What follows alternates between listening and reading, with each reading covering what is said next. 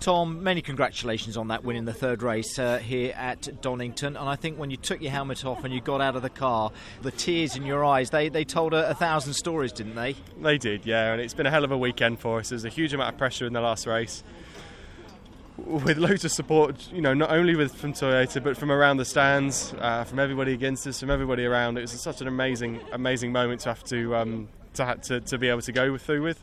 And it was a hell of a lot of pressure. So yeah, it was hard work.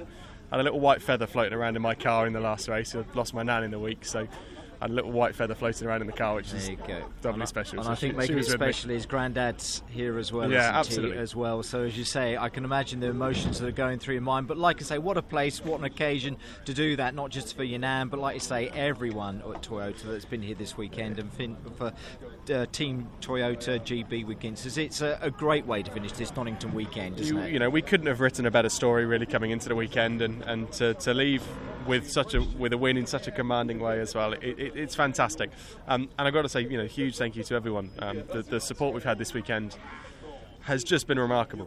It's honestly been like nothing I've ever thought. I thought going into Brands Hatch for the final weekend was special, and this has just blown it totally out the water, so it's insane. Was there a special way that you drove that car in that third race because of the pressures that you felt? Yeah, fast. Fast, exactly. I was going to win that race come whatever. I was going to fight tooth and nail for that. Whatever happened, that was mine to win. Because you knew Rob was there, wasn't he? Rob had the pace. Yeah. I was mindful that Rob was quick. I backed off towards the end to save tyres, because if we had a safety car, the pace that Rob was going at, he was burning tyres up. So if I could hold back by half a second, I was looking after my tyres, and should we have a safety car, I had the pace to gap it as well. So it was totally under control, which is fantastic.